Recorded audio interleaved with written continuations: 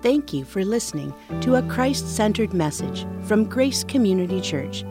We are committed to proclaiming the authority of God's Word without apology and trust that you will receive encouragement as we study today's passage together.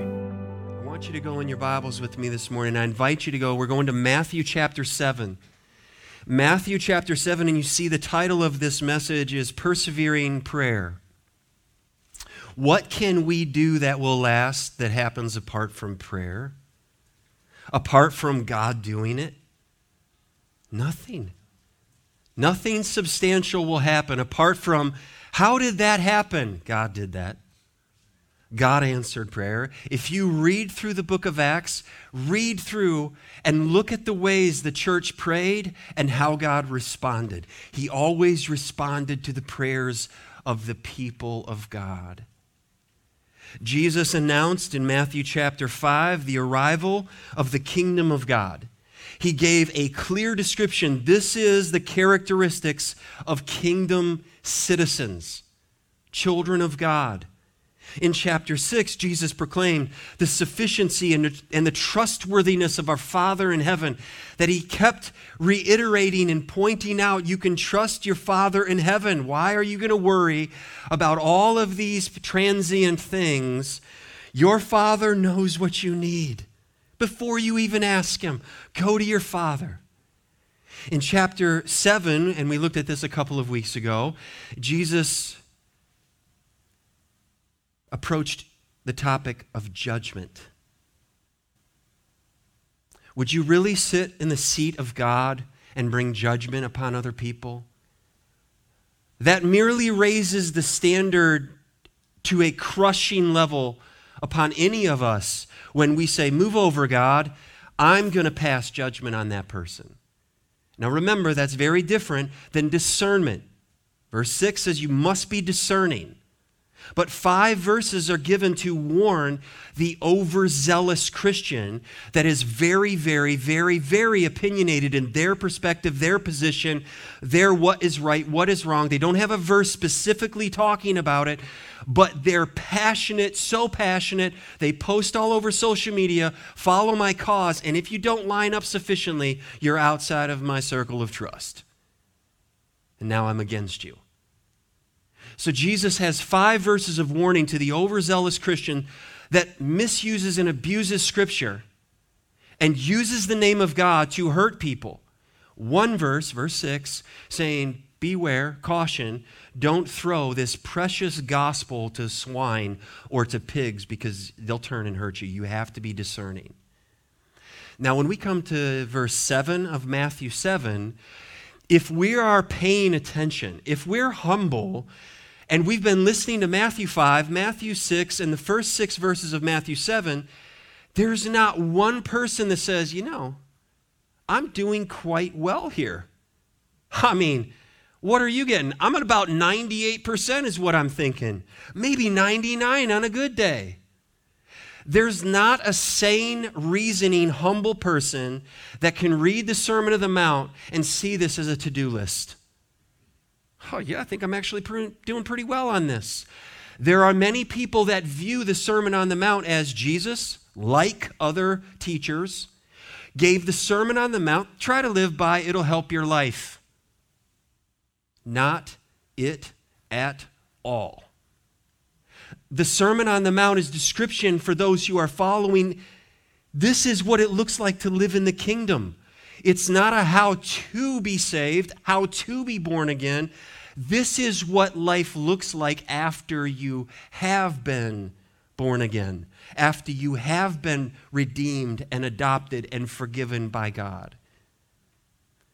So when we come into these verses this morning and we talk about prayer, it's simply a natural outworking of us saying, individually and corporately, I can't do this.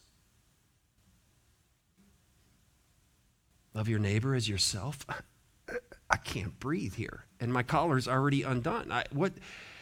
The standard is too high. If you've looked with lust, you've already committed adultery. I'm choking out here. I can't do this. Now we come to a natural, so what do? Go to your Father. Well, I went to my Father when I asked him to forgive me, and I gave my life to him, and I said, Jesus, come in, take over. And that was it? No. That was the beginning. And moment by moment, go to your Father, go to your Father, go to your Father, go to your Father, go to your Father, go to your Father, go to your Father. Now, if you're here and you have never confessed Jesus Christ as Lord, understand you don't have God as Father.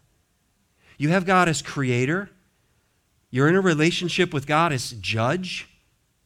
But the invitation is extended to you to humble yourself, turn from your sin, trust in the Lord Jesus, and then he will take your hand as this message. And I pray that if you're feeling disconnected, if you're feeling discouraged today, if you're downhearted, feeling defeated, that you will hear the tone that Jesus would have delivered this sermon, and you would hear him almost through his word, through his message saying, give me your hand.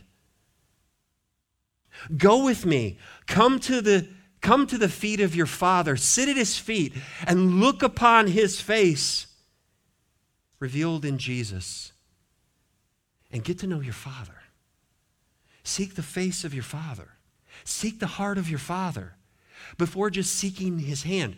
Now, at this point in the sermon, this isn't a complete flip-flop around that Jesus has been focusing on the kingdom, and all of a sudden now, here are the verses that health, wealth, and prosperity gospel preachers take and use this to say, name it and claim it. That if you have faith, you can speak over whatever, and it will happen. And if it didn't happen, it's your fault. You didn't have enough faith. You didn't give enough money. You didn't send in enough. You don't believe enough. It's not me or my message. It must be you. And that's how they burden and abuse people who are already being abused and downtrodden and defeated by the enemy and by false prophets and false teachers. Jesus is saying in Matthew and the connecting account in Luke, you have a Father that so well cares for all of your needs. He's cared for you for all of your eternal, your spiritual needs. Can you not trust him for your daily need? But it's perspective. It's perspective. Don't lose sight of the perspective. That if he's cared for you, if he's given everything good in Jesus, Romans 8:32, how will he then with him not freely give us all things? What is it that he will withhold from you that he, that's the key, that he declares to be good? So let's unpack this together this morning. Matthew chapter 7 will begin in verse 7. Ask, Jesus says, and it will be given to you. Seek and you will find. Knock and it will be open to you. For everyone, you hear that? You hear that wide open? Everyone. Okay, so he's speaking to children of God. Everyone who asks receives, and the one who seeks finds, and to the one who knocks it will be opened. Or which one of you, if his son asks him for a bread, will give him a stone? Or if he asks for a fish, will give him a serpent? If you then, who are evil, know how to give good gifts to your children, how much more will your Father who is in heaven give good things to those who ask him?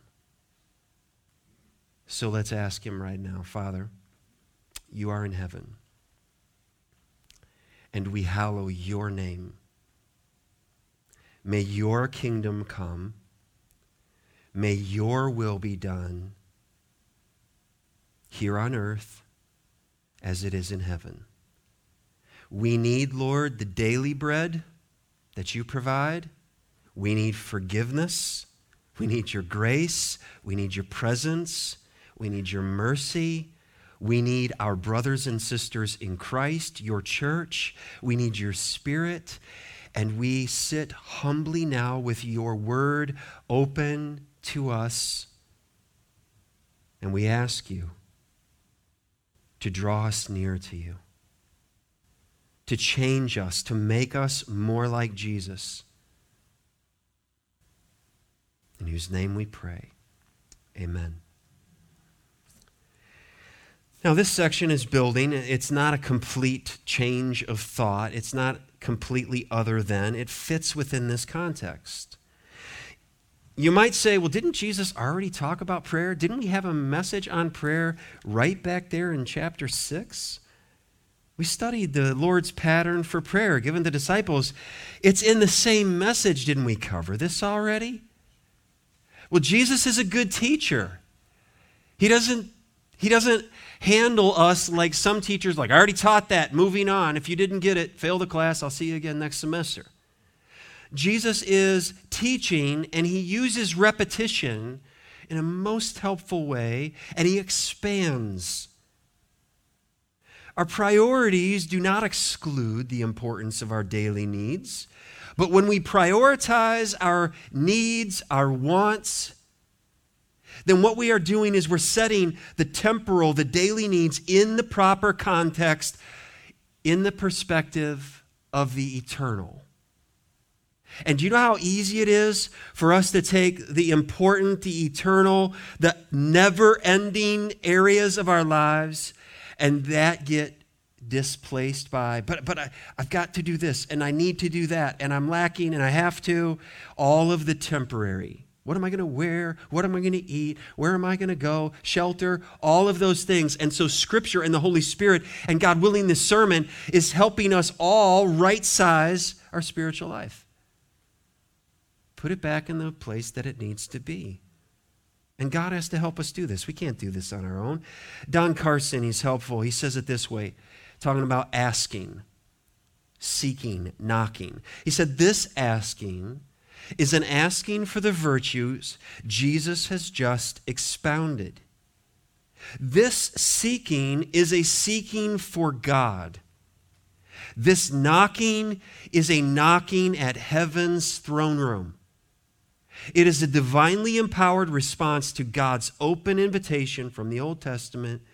You will seek me, and you will, what's the promise? Find me. When you search for me with all your heart. That's exactly right. That's the condition. All your heart. So Jesus is not here giving us in these verses, ask for what you want, seek for what you want, knock enough times in prayer for what you want, and it will happen.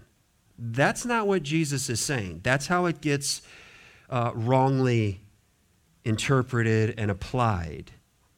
And the whole health, wealth, and prosperity gospel that used to fill a Christian bookstore when you could actually go in a Christian bookstore. How many people are disillusioned by what they thought the Bible teaches or what they thought Jesus meant? No, we didn't understand exactly what he meant. So Jesus is not giving us a blanket guarantee, whatever I want, I say the prayer the right way, he's going to do it for me. No, God's perfect will. When I seek his will in my life and know that he is always working for my good, for our good, and for his glory, then I can trust him. And you can trust him. He knows exactly what is best for us, and that is what he gives to us. He's better than we are as parents. So here's what we want to unpack in this. In this sermon today, how did Jesus encourage his disciples to pray? How did Jesus encourage his disciples to pray? And we're just going to see, basically, Jesus is saying here's two ways. One, pray persistently. Pray persistently. This is prayer that is earnest, and this is prayer that is constant. This isn't, I prayed about that years ago. You ever find a prayer list laying around that you had and used maybe some years back, and you're like, I was praying for this situation or that situation, and man, I need to remember that in prayer. God, thank you for helping me find that. Let me go back to praying for that situation. This is praying persistently. Ask and it will be given to you. Seek and you will find. Knock and it will be open to you, verse 7 says. We've been given here a gracious invitation. So this is where the tone and the perspective that we're hearing from Jesus, it really matters. That if you hear this as pray. And you need to pray. And you need to pray more. That's not very inviting. But if you understand what Jesus is doing for his children, his followers, his disciples, is he is saying, who can you call today that can make something happen? I mean something big happen. Not many of us have those kind of connections. And Jesus is saying all of those earthly connections, they pale drastically in comparison to Jesus saying, I have a connection for you. With who? My Father in heaven. Everything belongs to him. It's all his. That's a big connection. And when we rightly understand this, and Jesus is not saying, and who are you again? Get out of here. What have you done? Pfft, back off. Get away. No, not for you. Oh, look at this fine person here. Come on in. That's not Jesus. The last first, the first last. It's all upside down. The weak things of the world, Paul writes, God has chosen. Why? So that the glory rests in the cross, the death, the burial, the resurrection of Jesus. And we boast not in who we are, not in what we've done, but this is what God has done for us. And we are given, now hear this, Jesus is saying, let me give you this invitation. Give me your hand. And do you know what we get to do? We take his hand, he grabs our hand, he holds us, and do you know what through us he's doing? It isn't, that's it, we're all done, and I'm only focused. It's, we have a life, and we have time, and our hand gets extended to say, who else needs this connection? Who else needs to be redeemed and forgiven? And you're on the road to hell. Hang on a second, I know someone that can do something about your situation. So here, let me transfer your hand to his, and then someone else is reaching out, and someone else is reaching out, and suddenly, we're on mission. That's why we're here. It's not just to have our prayer list, our want list met, or God hasn't done us, right. No. We've been given such a gracious invitation. The tense of what Jesus is saying here is keep on asking. Keep on seeking. Keep on knocking. Those are all three descriptions of prayer.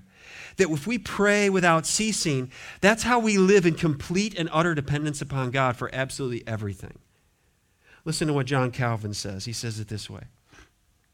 Nothing is better adapted to excite us to prayer than a full conviction that we shall be heard. Just let that sink in. That Jesus said, come, you have a Father in heaven. He hears you. He's listening to you. Listen to what Martin Luther said. He says, he knows that we are timid and shy, that we feel unworthy and unfit to present our needs to God. That's what should happen out of Matthew 7, judging others. And if we're right and we judge ourselves and we haven't met the standard, so here we are, we're timid and shy, and we feel unworthy and unfit to present our needs to God. We think that God is so great and we are so tiny that we dare not to pray.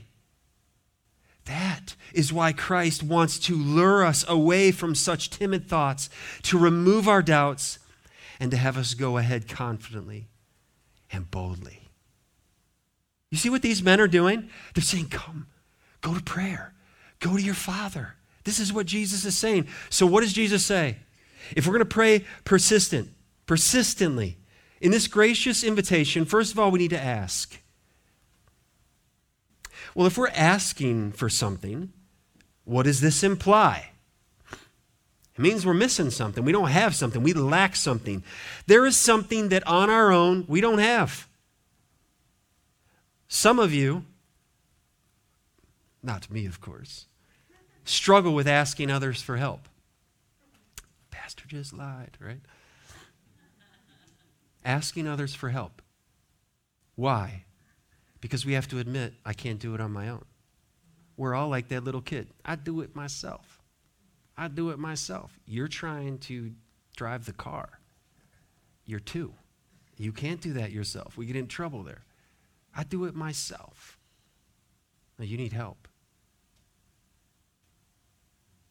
If we're asking, that means we're saying, I'm lacking. I'm needy.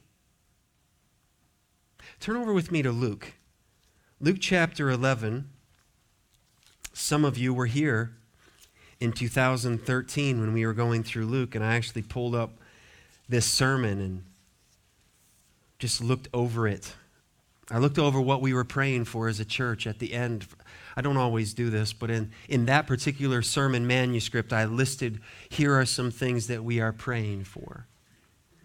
I'll tell you, God has answered some of those prayers in the way we were asking, and God didn't answer some of those prayers the way we were asking. And God is still good, and God is faithful. In Luke chapter 11, Luke gives the account, and Luke is the one who gives to us this gospel and also the book of Acts, where the ministry of the Spirit is so important to Luke as he put together this account. So after the Lord's teaching in the first 4 verses, in verse 5, and he said to them, Jesus is teaching, which of you as a friend go to him at midnight and say to him, friend, lend me 3 loaves. For a friend of mine has arrived on a journey, and I have nothing to set before him. And he will answer from within, do not bother me. The door is now shut, and my children are in bed with me. I cannot get up and give you anything. The house is all put to bed. I'm not going to wake everybody up. You're going to ruin my night. Verse 8, I tell you, though he will not get up and give him anything because he is his friend, you're my friend. No. Yet because of his impudence, he will rise and give him whatever he needs. Fine. Here's the food. The whole house is awake now. Go away, friend. Verse 9. And I tell you, ask and it will be given to you. Seek and you will find. Knock and it will be open to you. For everyone who asks receives, and the one who seeks finds. And to the one who knocks it will be opened. What father among you, if his son asks for a fish, will instead give him give him a serpent, or if he asks for an egg, will give him a scorpion? Thanks, Dad. If you then who are evil know how to give good gifts to your children, now listen to this difference from Luke's perspective. How much more will the Heavenly Father give the Holy Spirit to those who ask him?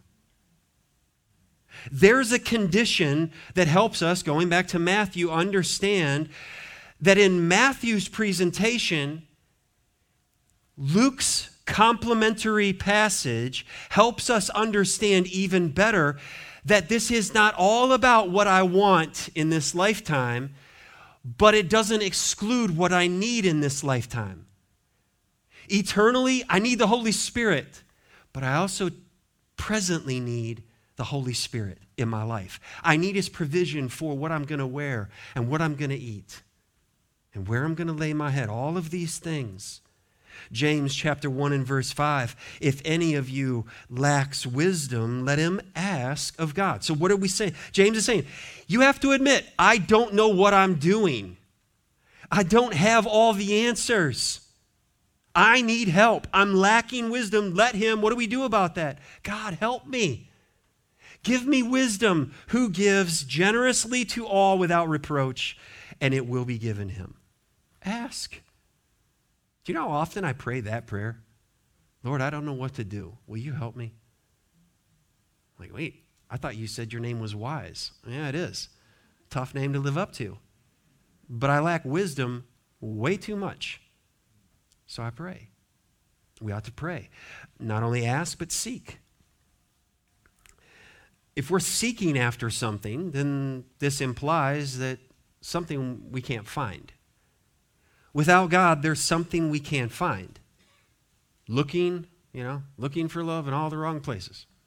I'm looking after this. I'm looking here. I'm looking there. And I'm not finding anything. And Jesus is saying, ask and seek. Without God drawing us to himself, beloved, we'd never seek after him. Dead individuals don't seek after anything. And that's the language of Scripture, that we're spiritually dead, blind, helpless, like Lazarus in the tomb, until the voice and the word of God come active in our lives. Lazarus, come forth. That is a beautiful picture of what salvation is. It isn't a reward for Lazarus trying really hard in the tomb. He was dead. He didn't need a motivational speech or encouragement. He needed life. And that's what the Word of God has done or will do for you. Gives life to the dead. He seeks us. He finds us. He saves us. God is abundantly gracious and merciful towards sinners.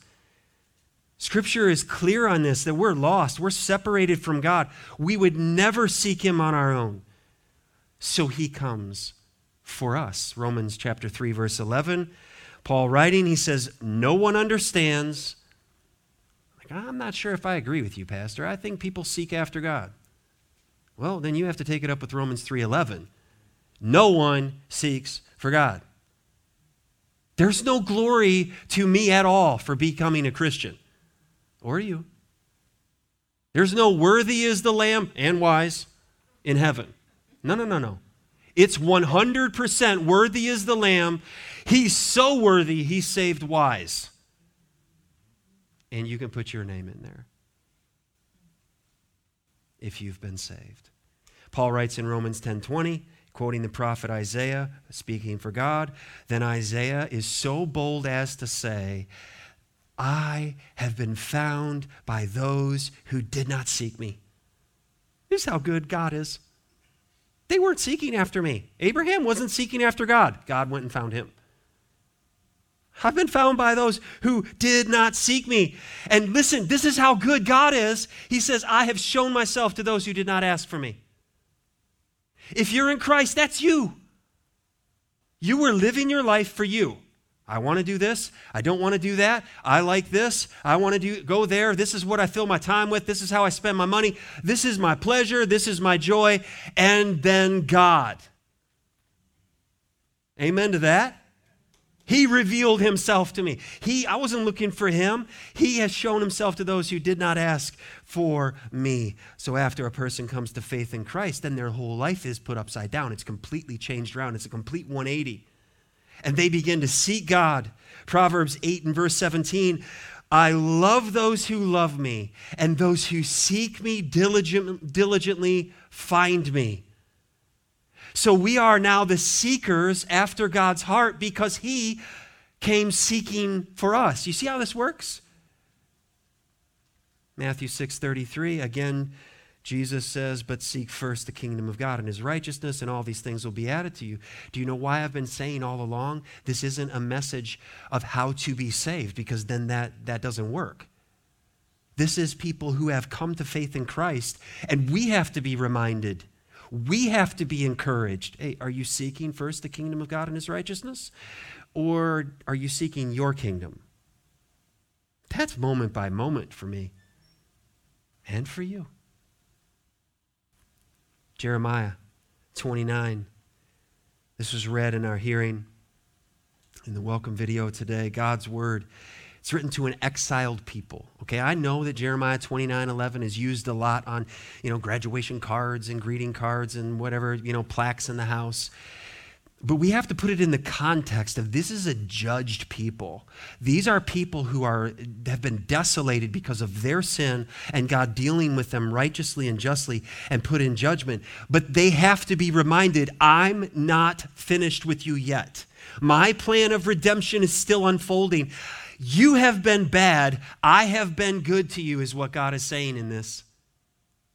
And their response was, we don't deserve you being good to us. We deserve your judgment. And I think we can agree with the people of God in that way. Jeremiah 29:11, for I know the plans that I have for you, declares the Lord, plans for welfare and not for evil, to give you a future and a hope. Because it didn't look like they had a future and a hope right then and there. Then you will call upon me and come and pray to me, and I will hear you. You will, verse 13, seek me, and what's the promise? Find me. When you seek me with all your heart. I will be found by you, declares the Lord, and I will restore your fortunes and gather you from all the nations and all the places where I have driven you, declares the Lord, and I will bring you back to the place from which I sent you into exile. Who was responsible for the situation they were in? Their sin, God's hand of judgment. God isn't running from that problem.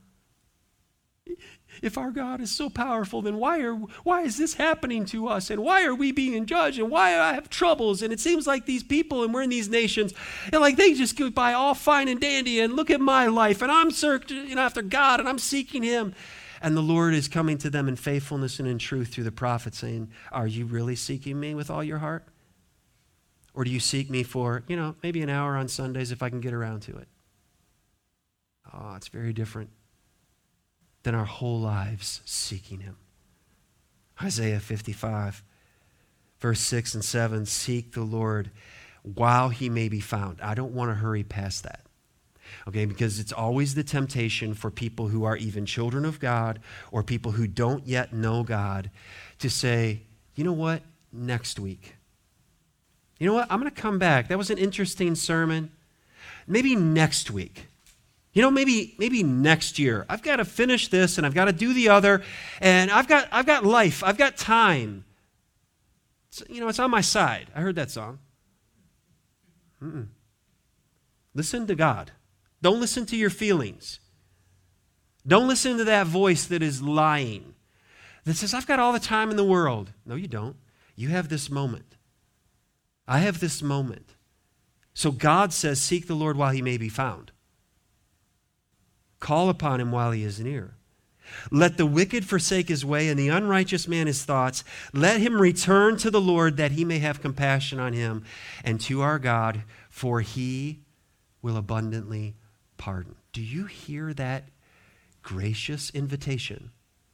Ask, seek, knock. It's an invitation. If we hear it as just coming in anger and we miss the complete heart of God here. He's waiting to pardon. He's waiting to forgive. He's waiting to extend mercy. Will you come to him? What is it that you truly need? Are you going to God? Are you asking? Are you seeking? And thirdly, Jesus says, knock. Well, what does it mean if you have to knock? It means the door is closed. It means you can't get in. It means you're shut out. It means there's somewhere that appears that you're not allowed to go. And so you have to knock. It's always helpful, right, to not just barge into rooms. Like, whoa, sorry. I didn't know what? My bad. Could you have knocked? And Jesus is saying, seek, ask, knock. And each of those are, you can put the ing at the end, keep on asking, seeking, knocking. Well, how is it that we can have this door open then? It's only through the gospel that we're allowed to go. So the Old Testament looked forward to the coming Messiah who would shed his life's blood for them. And all of those sacrifices never removed their sins. They merely covered the sins, waiting in expectation for the coming sacrifice that would be what Hebrews says, once and for all. And here we are on this side of the cross, and we look back after the resurrection, and we understand the only way that we have access to the throne room of heaven is because that wall has been broken down through the death, burial, and resurrection of Jesus. Ephesians, Paul writes in verse 13 of chapter 2, he says, but now, in Christ Jesus, you who once were far off have been brought near. How? What was the price for you and for me to be brought near?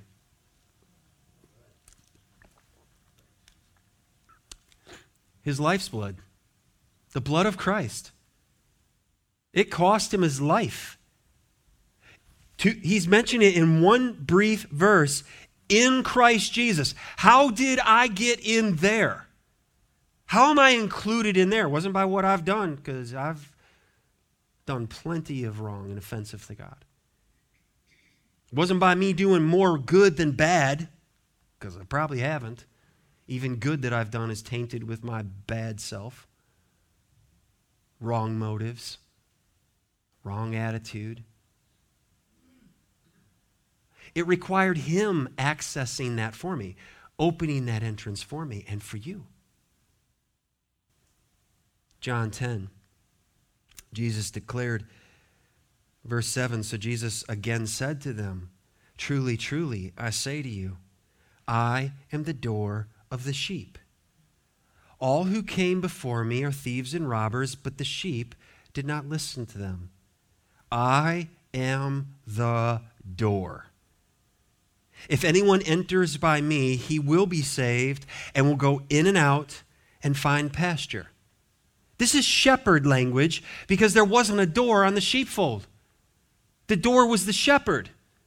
And they all understood that. Anybody been hanging out with the sheep this week? Spent your nights in the door of the fold? No, that's not our culture. They understood what he was saying. If you're a wolf and you want the sheep, there's one way in. You got to take down the shepherd. And at times, they probably did.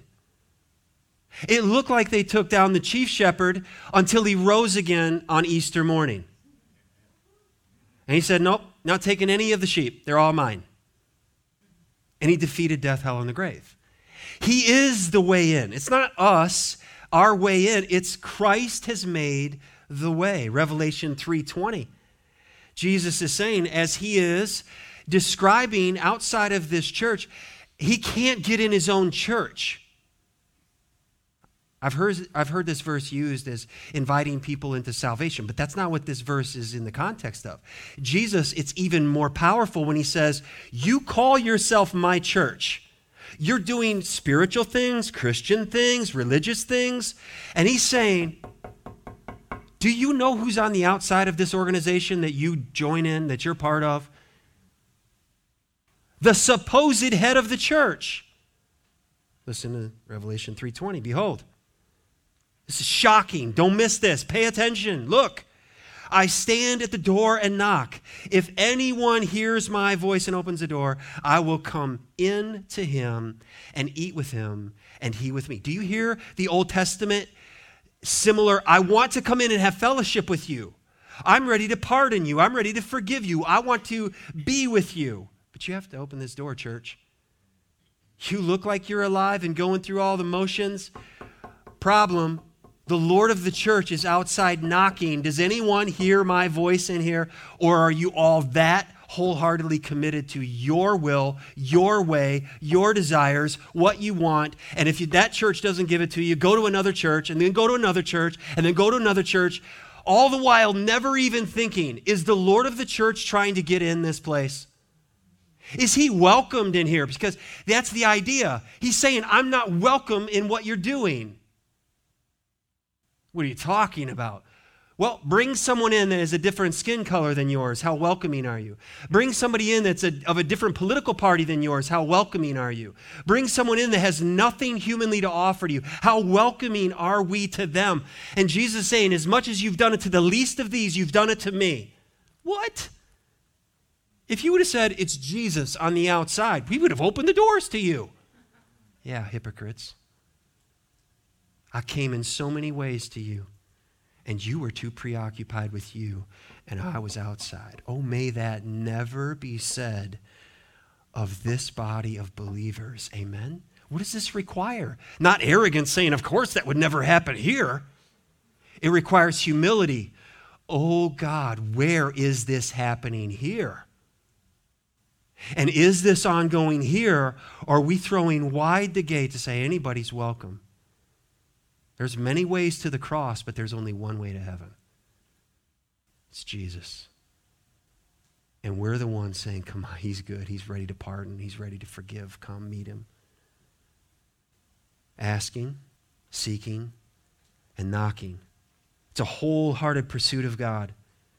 Pursuing his glory and his kingdom in our lives. So keep on keeping on in your asking, in your seeking, and in our knocking. This is what persistent prayer is. Now here's the question that follows this. We see that. I mean, it's written down probably on your notes right there. Ask, seek, knock. Keep on asking, keep on seeking, keep on knocking. But if we start thinking, why isn't that just easy for us to do? That's not easy for me to do. Please don't understand that I'm in front of you saying, that's it. That's all you got to do. It's so easy. Why is this so hard to do? Why is this so difficult? Because we get distracted.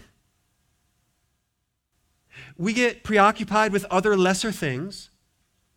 There are times when we think that God isn't listening, he doesn't hear my prayers, or if he does hear my prayers, he's not doing what I want him to do, so maybe he's not able to do what I'm asking him to do.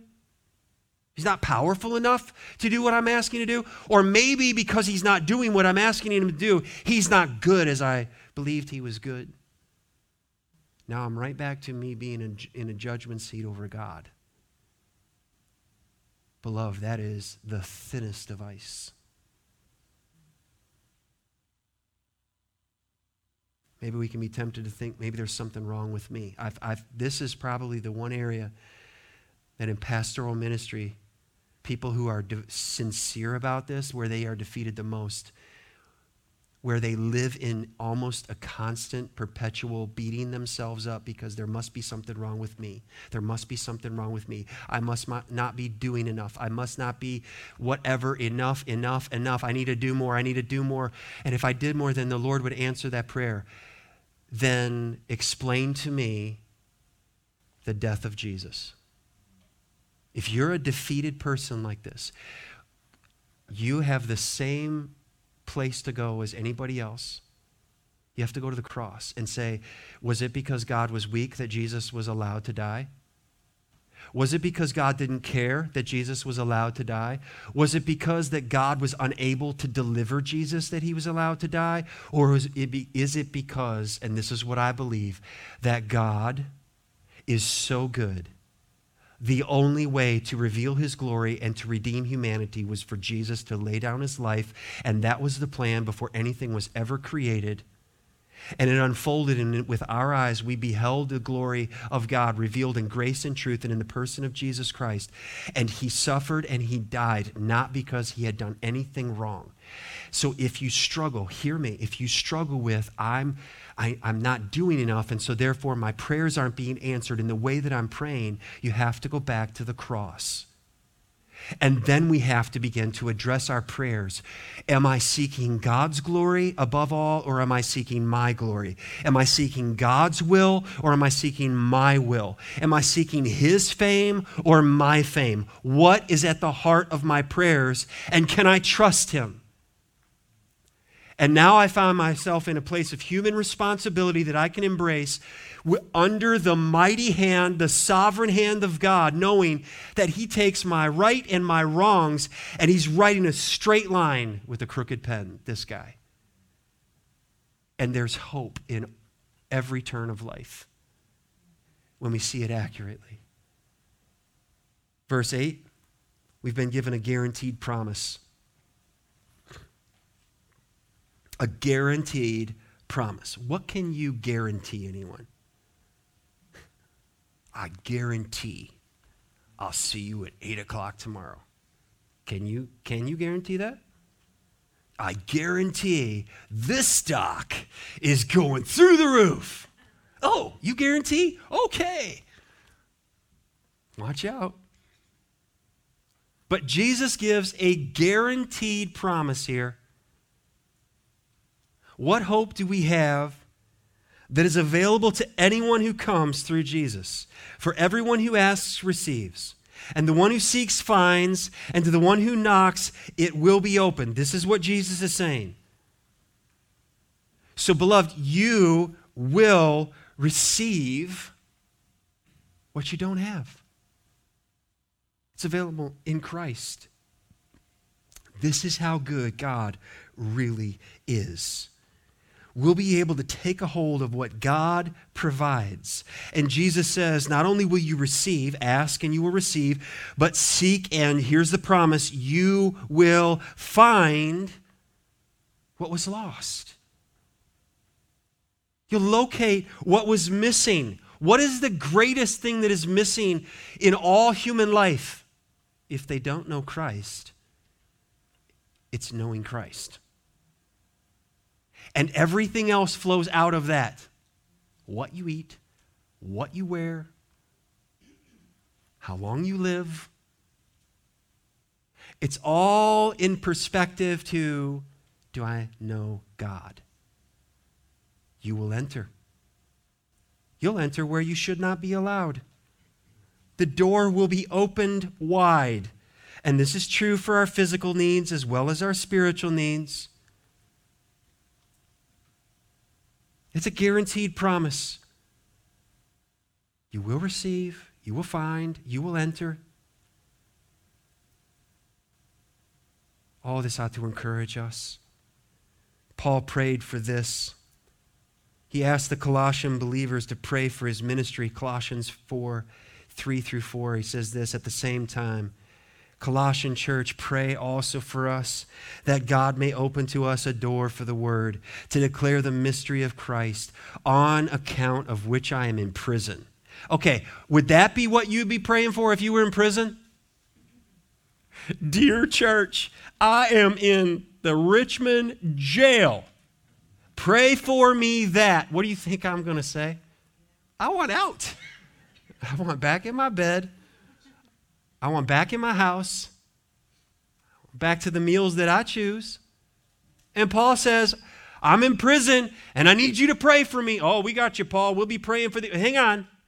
Verse 4, that I may make it clear which is how I ought to speak. Pray for me that in this trial, the glory of God and the goodness of Christ will be revealed through me. Oh, yeah, that's what I was going to say too, Paul. I was going to pray that too. That's what I was going to say. Yes. Oh, I've lied again, right? What does Jesus promise to the Philadelphian church? Okay, so remember that church, Revelation? I can't get in. I can't get in. Now to the faithful church, the loving church, the Philadelphian church, Revelation 3, verse 7, and to the angel, the messenger, or the pastor of the church of Philadelphia, write the words of the Holy One, the true one who has the key of David. What do you need a key for? To unlock somewhere. Can't get in.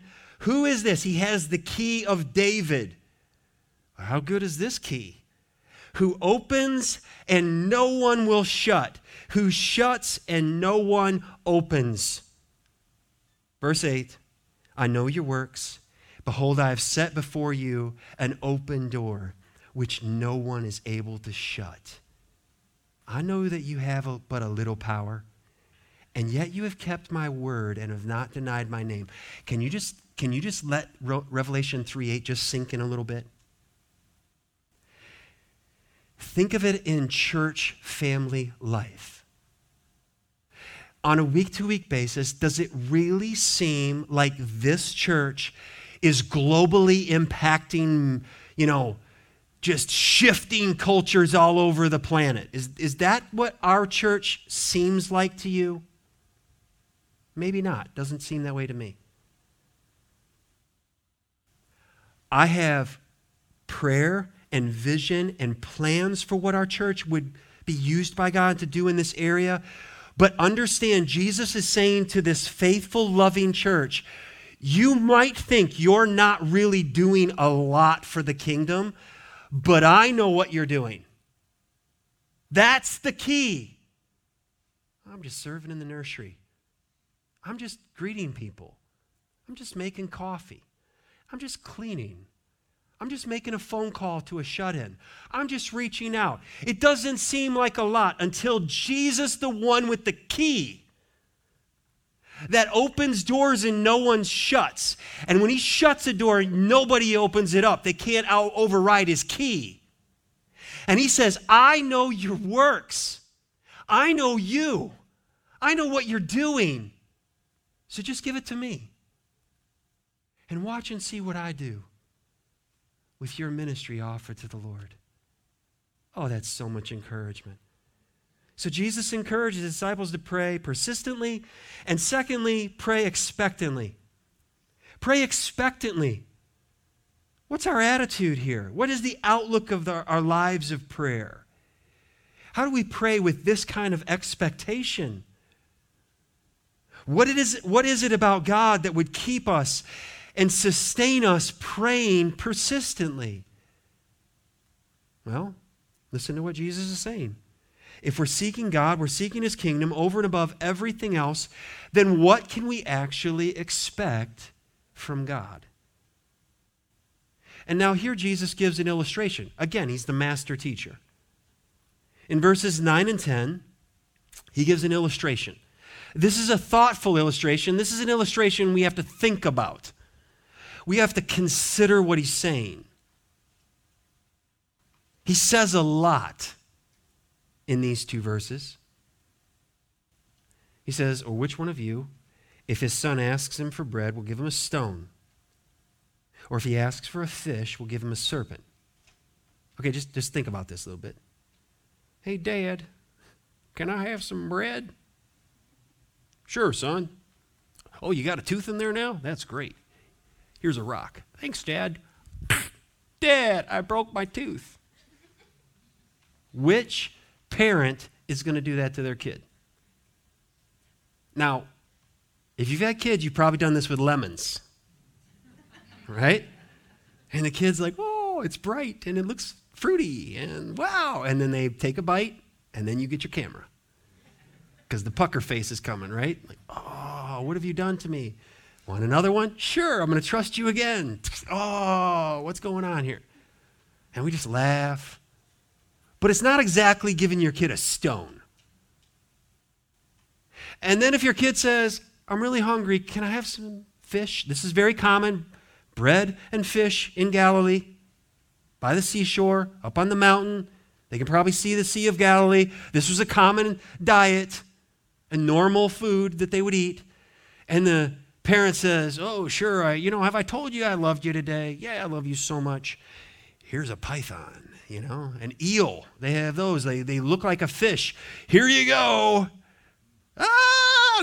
Yeah, what are you doing to me? I love you so much. Here's a snake. And Jesus is just pointing this out. So you see, you feel it's getting heavy, what he's saying. So he needs to lighten it up a little bit. He needs to make us think. He needs to make his audience think that children, they ask their parents for necessary things in life. Why? Because they're dependent on them for everything. And if you don't give that kid what they want, Dad, I'm hungry. I know you told me that already like 7 times. I know, but I'm hungry. I mean, this is a conversation that happened yesterday. I'm hungry. I know, but we're not ready to eat yet. Have some. I'm hungry. I'm hungry. I'm hungry. What do children do?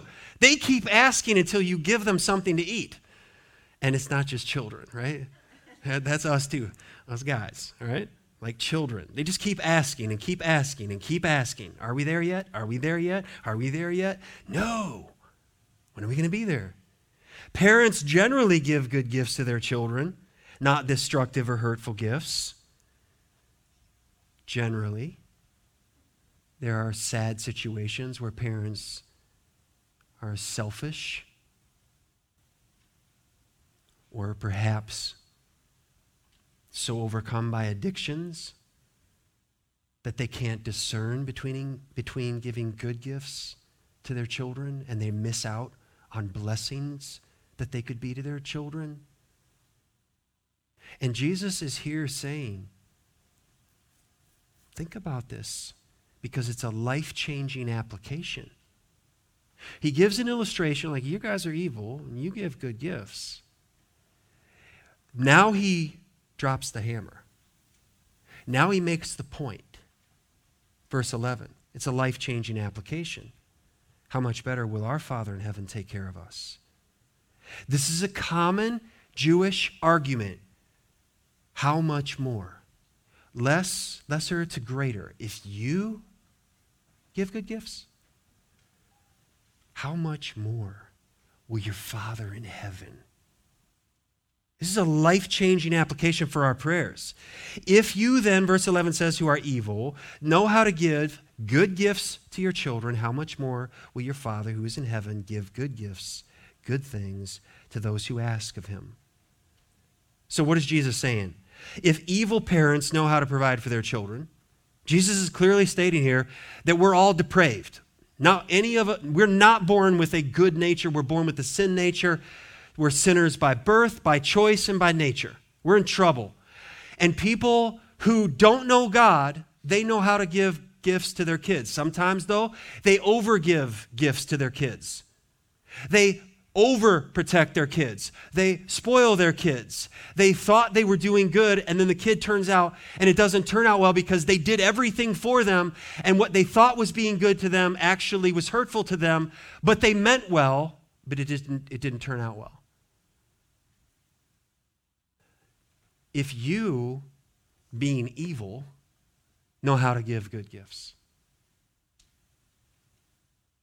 think about how much more will your Father in heaven provide, now listen, all that is good to those who ask of him. None of our parents were perfect in all of their giving and withholding. Some of our parents and some of us as parents were stingy with our time, stingy with resources, too preoccupied. Some parents are too child-centered and spoil their children. None of us who are parents are perfect in all of our ways. We've all failed often. If you're a parent, I hope you've said from time to time when needed, will you please forgive me? I missed it. I overcorrected you. I didn't understand. I undercorrected you. I did too much for you. And that was my own self-centeredness. You were a bother to me. You got in my way, and I just wanted to get it done. And I put you off to the side. See, this is human parenting. And yet we want to give good gifts to our kids. And Jesus is saying, okay, so can you take my hand and come to your Father in heaven? If you know how to get it right sometimes, how much more will your Father in heaven who gets it right all the time? Do you really want God to answer all of your prayers? I'm thankful that God has not answered all of my prayers the way I prayed. In his goodness, he told me no many times. And he's told me wait many times. And in his grace and mercy and his goodness, he's given yes far more many times than I deserve. Oh, that we would hear this. If we can generally trust human parents that are fallible, can we not trust our infallible, perfect, and good Father in heaven with our daily physical needs as well as our eternal need? Didn't we just sing that song this morning? Stephen leading us. You have a good, good Father. What does that mean? It sets your identity if you're a child of God.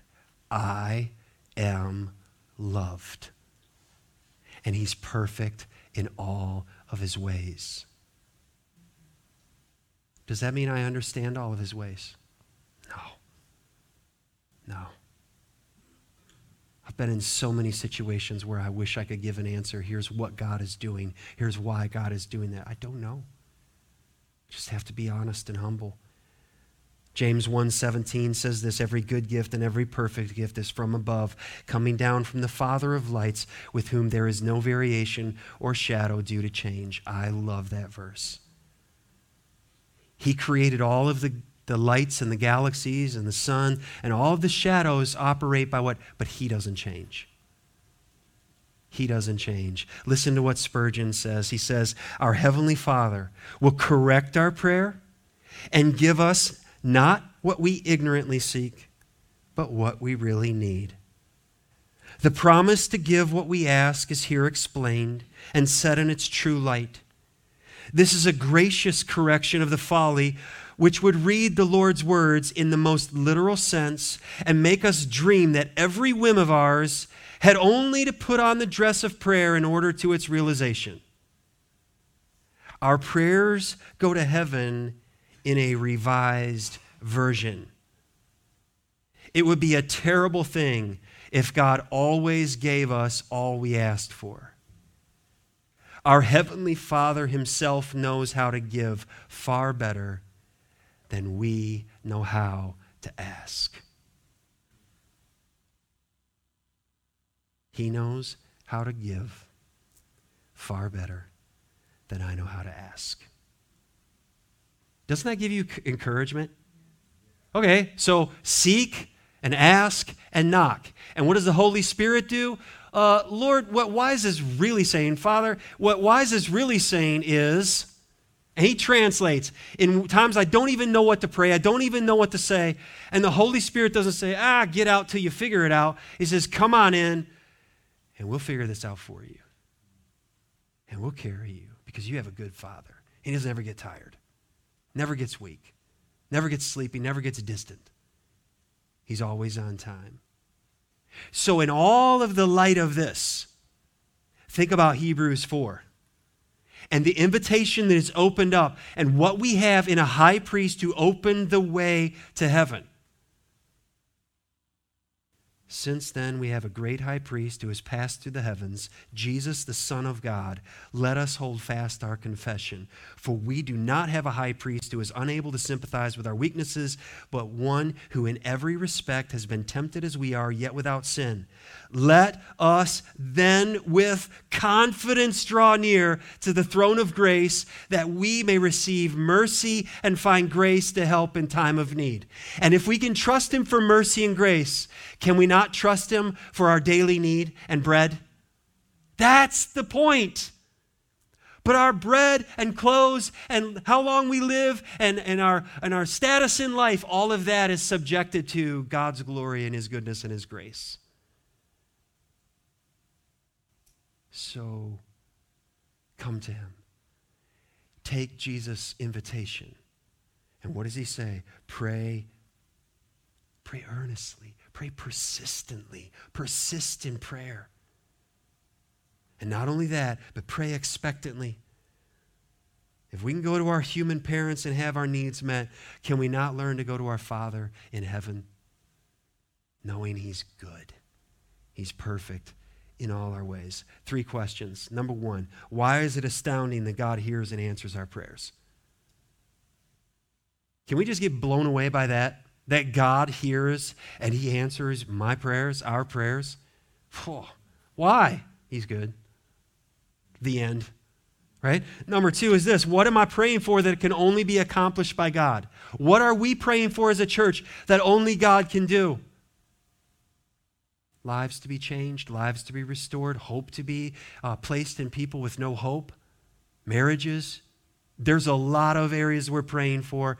And number 3, my next step to persevere in prayer is what? Can we help you take that step? What's that next step today?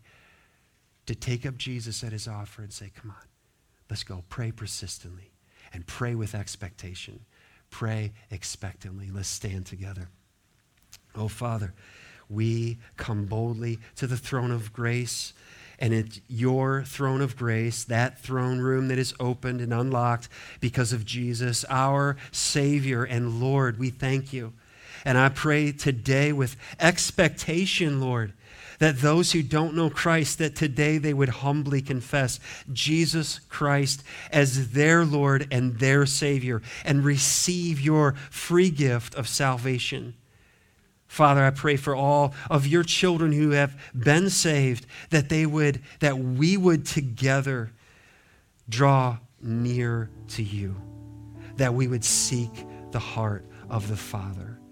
Father, you work in us by your Spirit. Convict us of what is wrong and convince us of all that is right and true.